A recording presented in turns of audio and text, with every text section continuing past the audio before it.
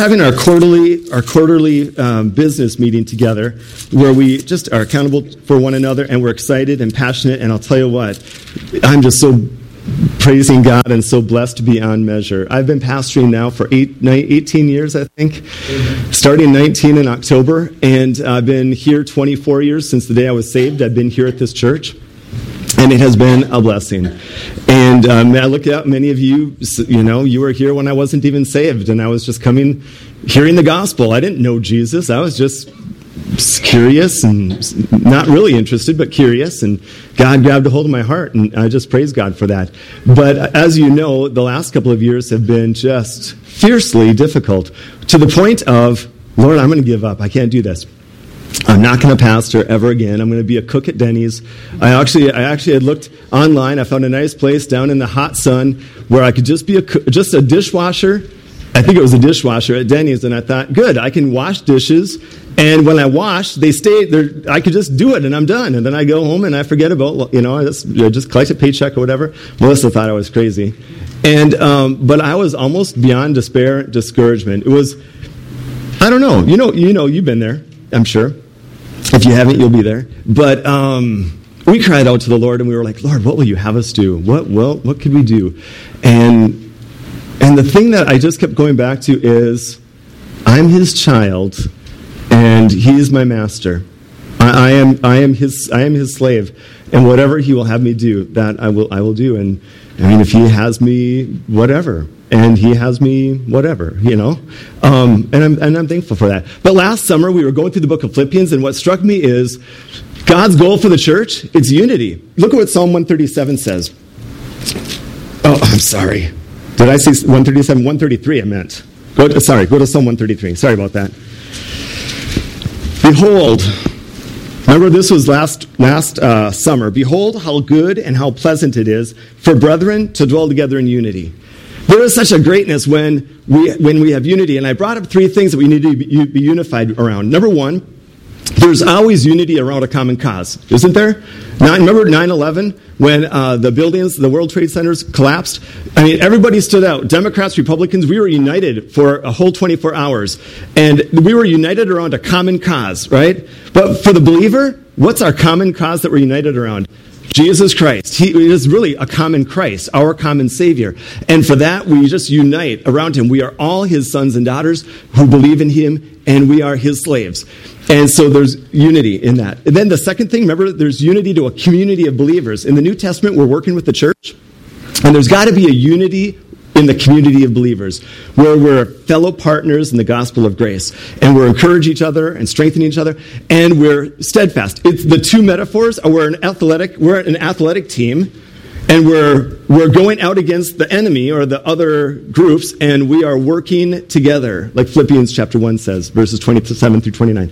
The other metaphor is a military battle, where we're fighting side by side, and we're protecting one another, and we're not pulling rank, and we're not falling behind. We're sticking together. So the whole idea of steadfastness, sticking together, I am committed to the community of believers, which is why I'm still here. I'm committed to the body, and I love this body. I love this church. I love you. The third thing is we have to be committed to communication, open and transparent communication. And what I have seen happen is really in the last 6 to 8 months, just tremendous things in the body where we are really united around Jesus Christ and the gospel message, and we're committed to one another, and we're working alongside each other, and we're singing and having fun and enjoying ministry together. And there's also good communication, open and caring communication. So those are great blessings. Look at what it says here in Psalm 133. It is like this unity, it is like the precious oil upon the head, running down on the beard. Oh, this sounds weird. The beard of Aaron, running down on the edge of his garments. It is like the dew of Hermon, descending upon the mountains of Zion. Well, that's very strange. Why would they be united around a man with a beard dripping of oil? Because who was Aaron? The high priest. And the oil is for what? The anointing, setting him in office. They have a high priest. We have a high priest.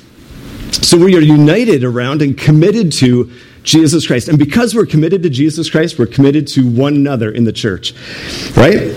And it is a great blessing to be able to unite around our man, the Lord Jesus Christ, God in human flesh. And it's like the dew of Hermon. Listen to this. For there the Lord commanded the blessing. I really believe when the church is united, God commands a blessing. He just absolutely says, I am going to bless them beyond measure. There's no getting around it. It's just, there's going to be a blessing. For God loves unity. What does Satan love? Division. He loves division. He loves chaos. He loves discord. He loves secret things and hidden things, and those are so painful, and they just hurt the whole body. So, boy, I'll tell you what, I look at where we've been with Philippians, and then Zechariah. Remember how discouraged Zechariah was? Go to Zechariah chapter 4. Zechariah chapter 4. Oh, Zechariah was discouraged. You know why? He really didn't have just a ton of leadership qualities. He didn't have a lot of training leading a group of people. They had to come from Babylon. They had no infrastructure. They had no money, no resources, and they had an overwhelming task. What was their task? What was the task in the book of Zechariah? They had to build the temple. Why? Because who's not going to come back until the temple's built? The Messiah is not going to come back. The Messiah, there has to be a temple. The Messiah is going to walk into a temple. I mean, this is prophecy after prophecy. So now they're excited. They're going to go and they're going to build the temple, and they're going to watch it being built.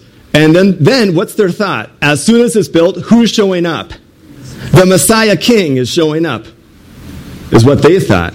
They didn't realize there's going to be a long gap, and then a destruction or a renovation of that and all of this. And, history goes on thousands of years. But remember the discouragement? Go to Zechariah chapter 4. Look with me at verse 6. So he answered. This is an angel talking to Zechariah in one of his eight visions.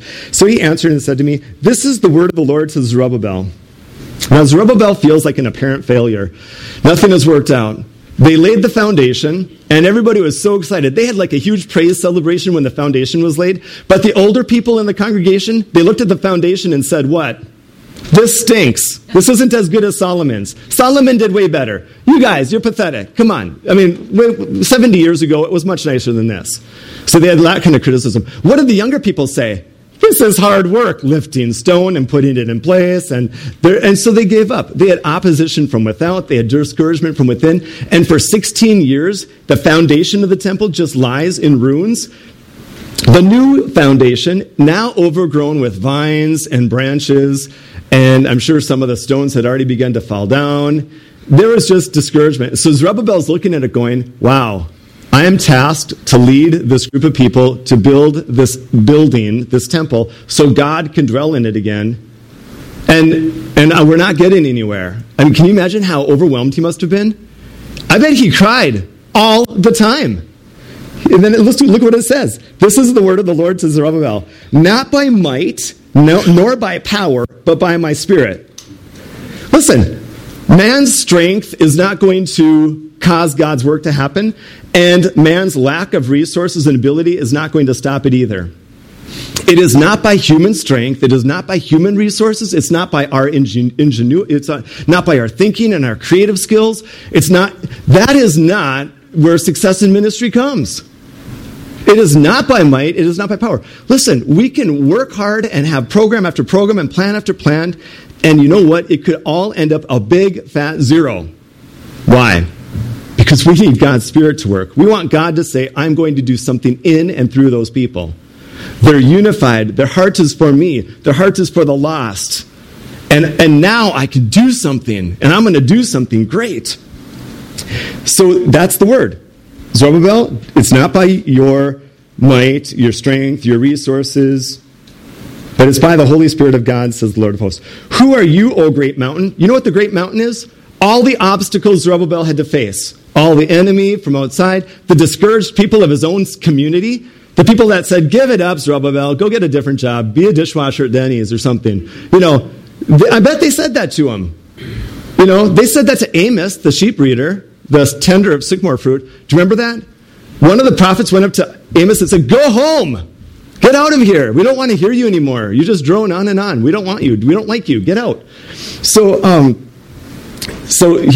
But this, God says, I recognize you have huge obstacles. Who are you, O great mountain? See, God knows we have huge obstacles. Before Zerubbabel, you shall become a plain, meaning what happens to those major obstacles? They're gone. And Zerubbabel shall bring forth the capstone.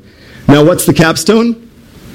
The final stone of the temple edifice. The capstone. Kind of like the keystone, the thing that kind of holds it all together. Zerubbabel, God said, Zerubbabel, you're going to pick up that stone and you're going to put it in place. And when you do, all of the nation is going to be around you watching. And what are they going to be shouting? Grace, grace to it. Why grace, grace? Because what is grace? It is God's love for us that is undeserved and unmerited.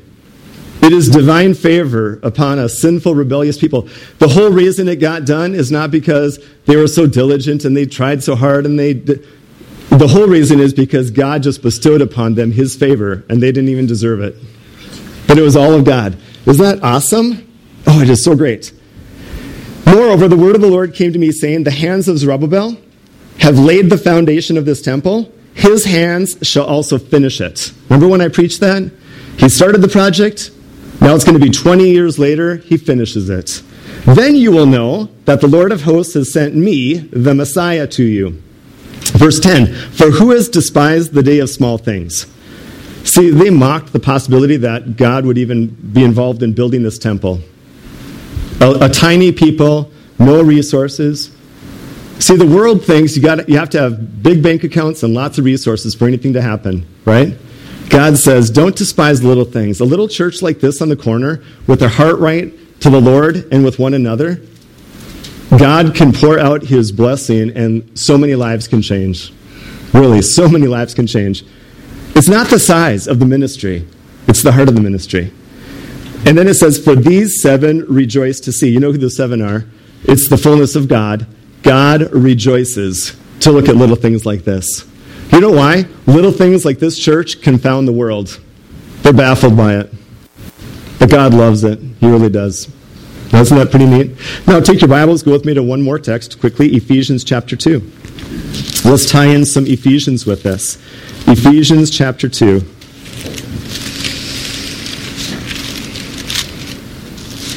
I was going to take you through in some other things too, but just for the sake of time, let's do this. Ephesians chapter 2. You know, the temple runs throughout the whole Bible. I believe from Genesis to Revelation, there's a temple, a dwelling place of God. Heaven is a temple. And the New Jerusalem, I believe, is the Holy of Holies, where the presence of God will dwell permanently. But I want you to know the church is a temple of God. Look at what he says in verse 19. Ephesians 2:19. Now, therefore, you Gentiles in Ephesus are no longer strangers and foreigners. Is that nice? But fellow citizens with the saints and members of the household of God. See, they're all one body, unity. We're united, right? There's a unity here. You know what? Ephesians 4 says this. We are to preserve and maintain and guard the unity that the Holy Spirit has produced. We don't manufacture it and we don't manipulate it. I mean, we can't manufacture unity. It's something the Holy Spirit does in the church, but we have to guard it. We have to protect it. We have to preserve it. Right? He says this, verse 20. The church, having been built on the foundation of the apostles and prophets, Jesus Christ himself being the chief cornerstone. How important is that? If the church is a living temple of God and Jesus Christ is the cornerstone, how important is the temple? I would say very important. This is mightily important. Verse 21, in whom the whole building, and I think as we get to this text in a couple of weeks, in whom the whole building, the universal church, being fitted together. See, again, these whole aspects of unity. All the living stones of all the believers in all the nations of the world are the big church, the universal church, the large church. It says this, grows into a holy temple in the Lord. So in a sense, the church is being built kind of like as a holy temple. And what's the big about the temple? It's where God dwells, right?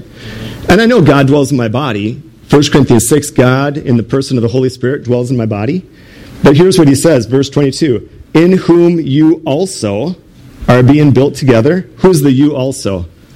Now he's not talking about everybody in the church, the universal church. He's talking about the local church in Ephesus, in whom you also, you little tiny local church, are being built together, see all the unity terms, for a dwelling place of God in the Spirit. That is how important the local church is. It really is amazing. Isn't it great? It is great to be part of a body like this. Praise the Lord.